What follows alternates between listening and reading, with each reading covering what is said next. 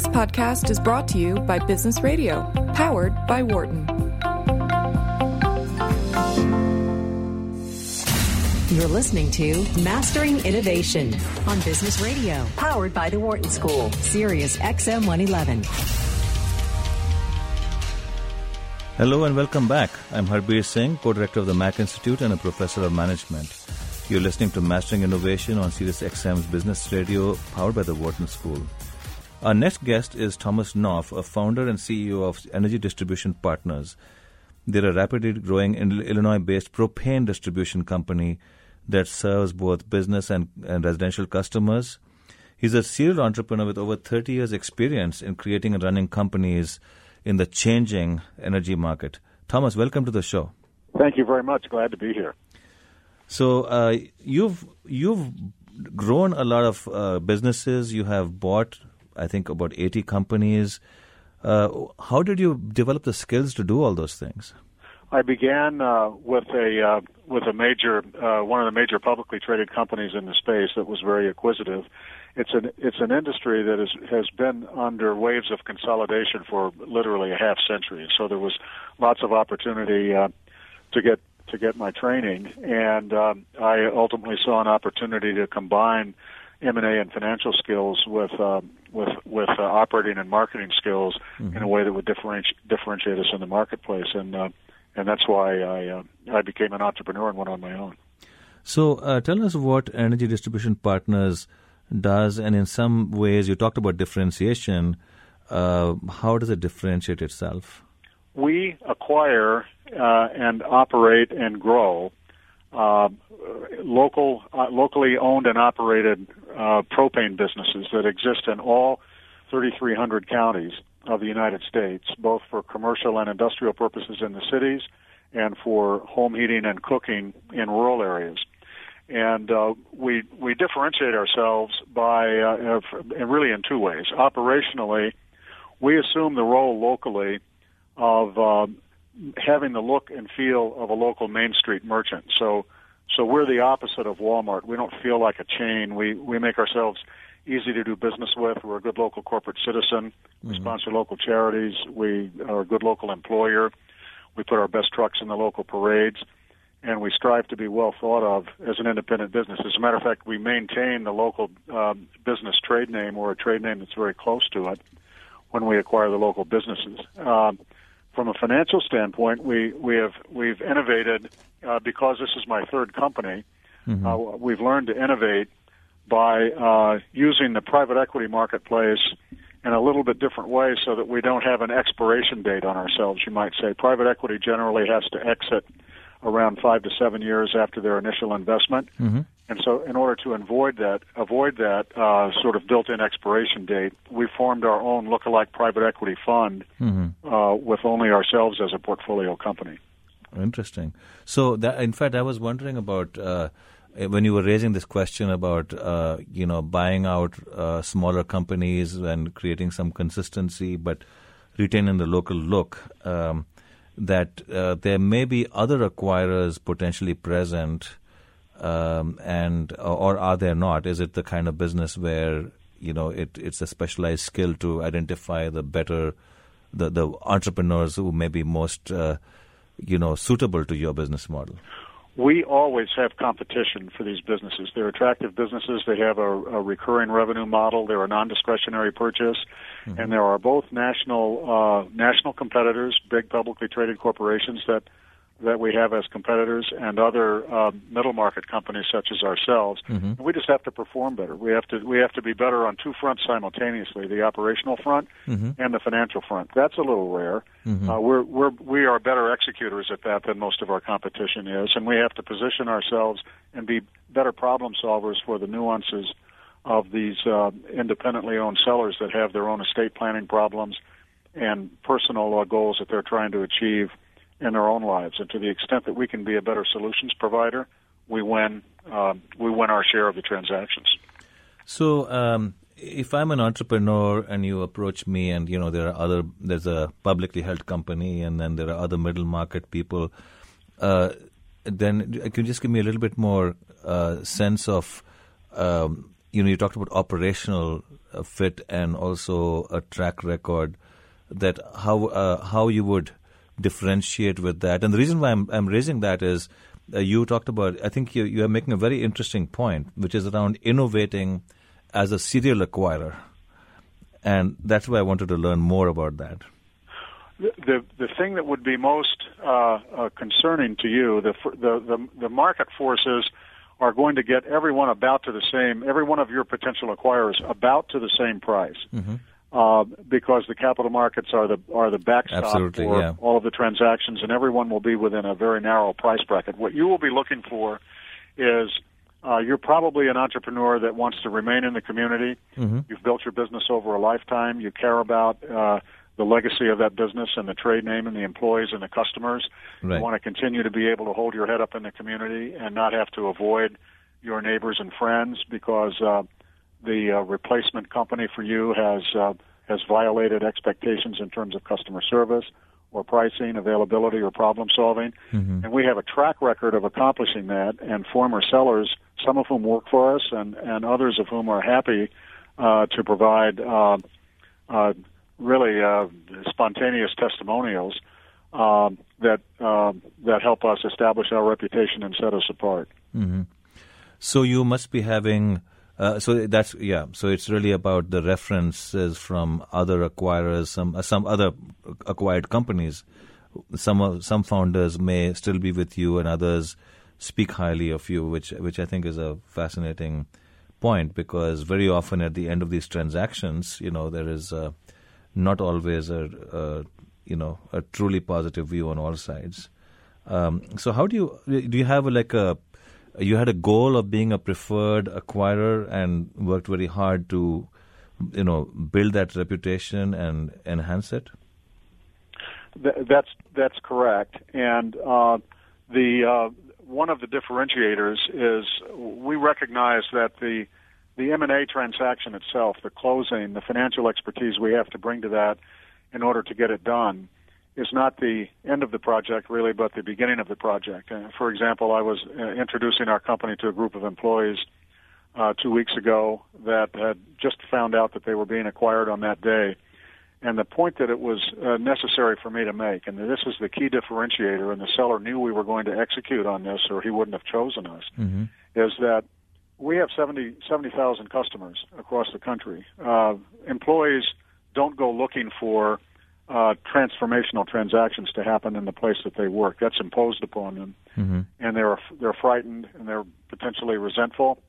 What's true for us, and that we have to get across to the employees in order to gain their trust, is that they are the most important part of our business. They're actually more important than the customers, because we know that the employees will treat customers in the way that we treat them, and so. We focus our business on the customers. For example, the employees that just started with us 2 weeks ago, a key point that we made to them was, if you've been with the selling company for 15 years, as far as we're concerned, you've been with us for 15 years. We want you to think of this as a seamless integration, and you'll find as you move forward that we will execute on proving that employees are the most important part of our execution. That's really wonderful, and I'll be back just in a minute. But in case you're just tuning in, you're listening to Mastering Innovation on Business Radio, powered by the Wharton School. I'm Harbir Singh. My guest is Thomas Knoff, CEO and founder of Energy Distribution Partners, and we're talking about being a serial acquirer in the propane distribution business and using an innovative model. This is really about business innovation.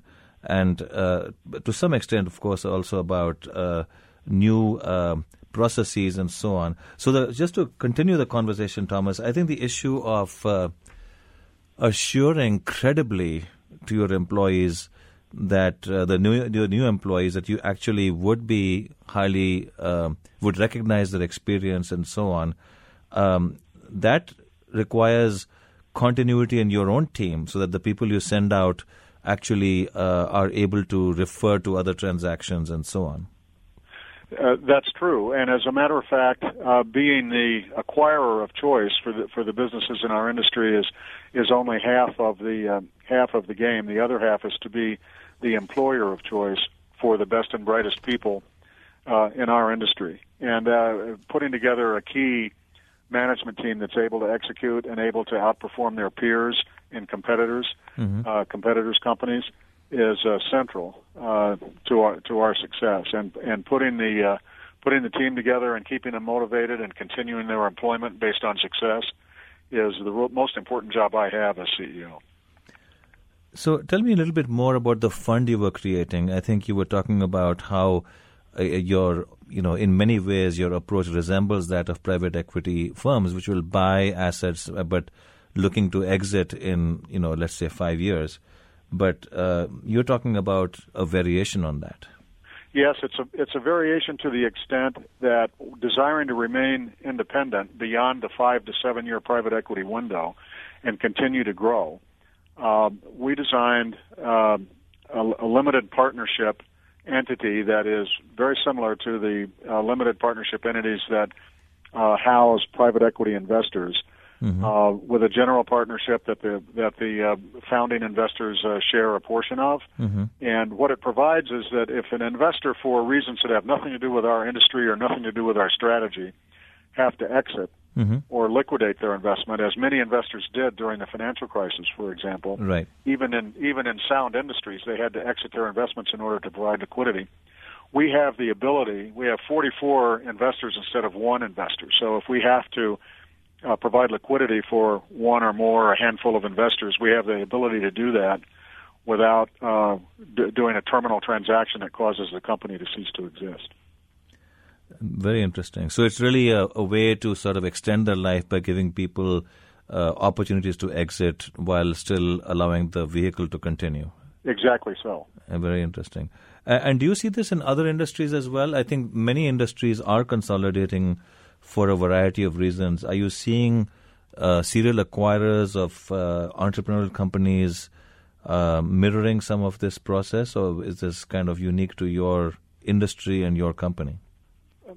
Frankly, this miniature private equity fund approach or non-fund approach, if you will, I haven't seen that duplicated elsewhere. And I credit a former investment banking partner of mine for having it as his brainchild, and it has worked very well. Other industries tend to build to critical mass, and if they can go public, they go public, or they sell to a strategic investor, and sometimes today they sell to another private equity fund, depending upon the strategic intent of the second successor private equity fund. In our case, we wanted to get to critical mass and get to the public market, but not have to get to the public market within a certain amount of time, or else force an exit. And in fact, our portion, the energy portion of the public market, the MLP space, has been in somewhat disarray for the last year or so. So it's not really feasible for us to go public now. So we very much need the structure that we created, and we can find and cultivate successor investors to liquidate people who are at their time horizon and need to exit without bringing the company to an end. So the main innovation is fascinating. I should actually, in full disclosure, I teach a course on mergers and acquisitions, and in that we talk a lot about what we call the two things you're talking about. One is being the preferred acquirer, but that really comes from investing in acquisition capability, which you've articulated very well. What's fascinating about your point, though, is that you've also created a vehicle which seems to be, in many ways, both innovative and unique to your particular setting. Do you think that there are some limits to scale in this, or are there some other? And that's totally fine, right? Because you can always churn out some units and add others. One doesn't have to keep growing. It's about maximizing profit or impact. Any thoughts on that? I think there are some limits in scale. Frankly, in order for us to get to the next level of growth, we will seek infrastructure-related investors that like to put in nine figures, between $100 and $400 million, and those successor investors would have to be part of a very large single-purpose fund if we were going to continue the multiple investor approach. Right. And so the next phase of our growth will probably involve such an institution either buying part of our existing infrastructure or really starting the infrastructure over and starting anew, using us as a platform for the new phase of growth. Mm-hmm. I think that what we're doing works up to about the size we are now. It's designed to get us. It was designed originally to get us to the critical mass needed for the public market. And so if we're going to double and triple in size, we'll need to modify the structure, probably with fewer investors. And so as you look at other industries or other geographies, do you see I know consolidation is taking place in many industries. Do you see kind of domains that may be really at the right place for such a model to emerge? We try to discipline ourselves to not get the Midas touch disease where we think we can do this in other industries. However, I will say that the propane gas distribution industry tends to be joined at the hip with the heating oil distribution business and the gasoline and diesel fuel distribution business in various parts of the country. Sometimes it's not possible to separate the businesses when you acquire them, and so we've acquired in those spaces also and execute according to the same parameters. I think that what we know we don't have is the expertise to apply what we're doing with self-storage projects or laundromats or something that we don't know anything about. Mm-hmm. But I would think that any highly fragmented business where a Main Street style of doing businesses can be effective against the national chains, mm-hmm. and where the fragmentation is indefinite, as it is in our industry, that some of the same techniques could apply. And so if you were advising, we are, of course, at a business school here, if you were talking to people just finishing their MBA degree, what advice would you give them about being an entrepreneur or a serial acquirer? I think that recognize from the outset that having only financial skills or only operational skills is not enough. You really need both. And I would say study the materials and get the experience on both fronts. Mm-hmm. In almost all cases, in my experience, and I've been in the industry since the early 80s, mm-hmm. You don't find both of those skill sets in the same skull. And mm-hmm. it's really important to have that. And if you look at, other I know when I talked about other domains, I was not just asking about diversification by your entity, but also about, places where this idea of innovating on the financial side as well as on the operational side could actually create a lot of value. Do you see this is something, for example, on a global front or across national, not so much cross-border, but in particular geographies, that you might start seeing similar consolidation? Well, I don't think I have the expertise to know that. In our industry itself can go cross-border. As a matter of fact, we have 3 new, 2 European and 1 Canadian entrant in the U.S. market as we speak. But as far as the financial design mm-hmm. itself, I haven't explored whether or not it could be applied to other industries or to go cross-border. But I imagine that it could. After all, it used to be assumed that the owner of a private business could sell to a private equity group. But once it was sold to a private equity group, then it had to be sold to another strategic. So the sale of an entity from one private equity group to another mm-hmm. is in itself an innovation, you might say, because right. private equity owns so much of the profile of private businesses in America that their own portfolios become strategic acquirers, if you will. So there should be room in there yes. for the kind of mini LP approach or wholesale approach, if you will, that we've taken. That's actually fascinating, and I've indeed actually seen that in some other markets where, as you said, private equity's presence has become quite high, and sometimes the exit means selling to another private equity entity. Exactly so. And I think that's also that's a interesting way of looking at changing your portfolio. So that's really wonderful. Thank you so much, Thomas, for joining us on the show today. How can listeners find out more about what you're doing? We are on the web at www.edplp.net. .net, not .com, yes. And all of our information and further contact information is on that website. Thanks. For more insight from Business Radio, please visit businessradio.wharton.upenn.edu.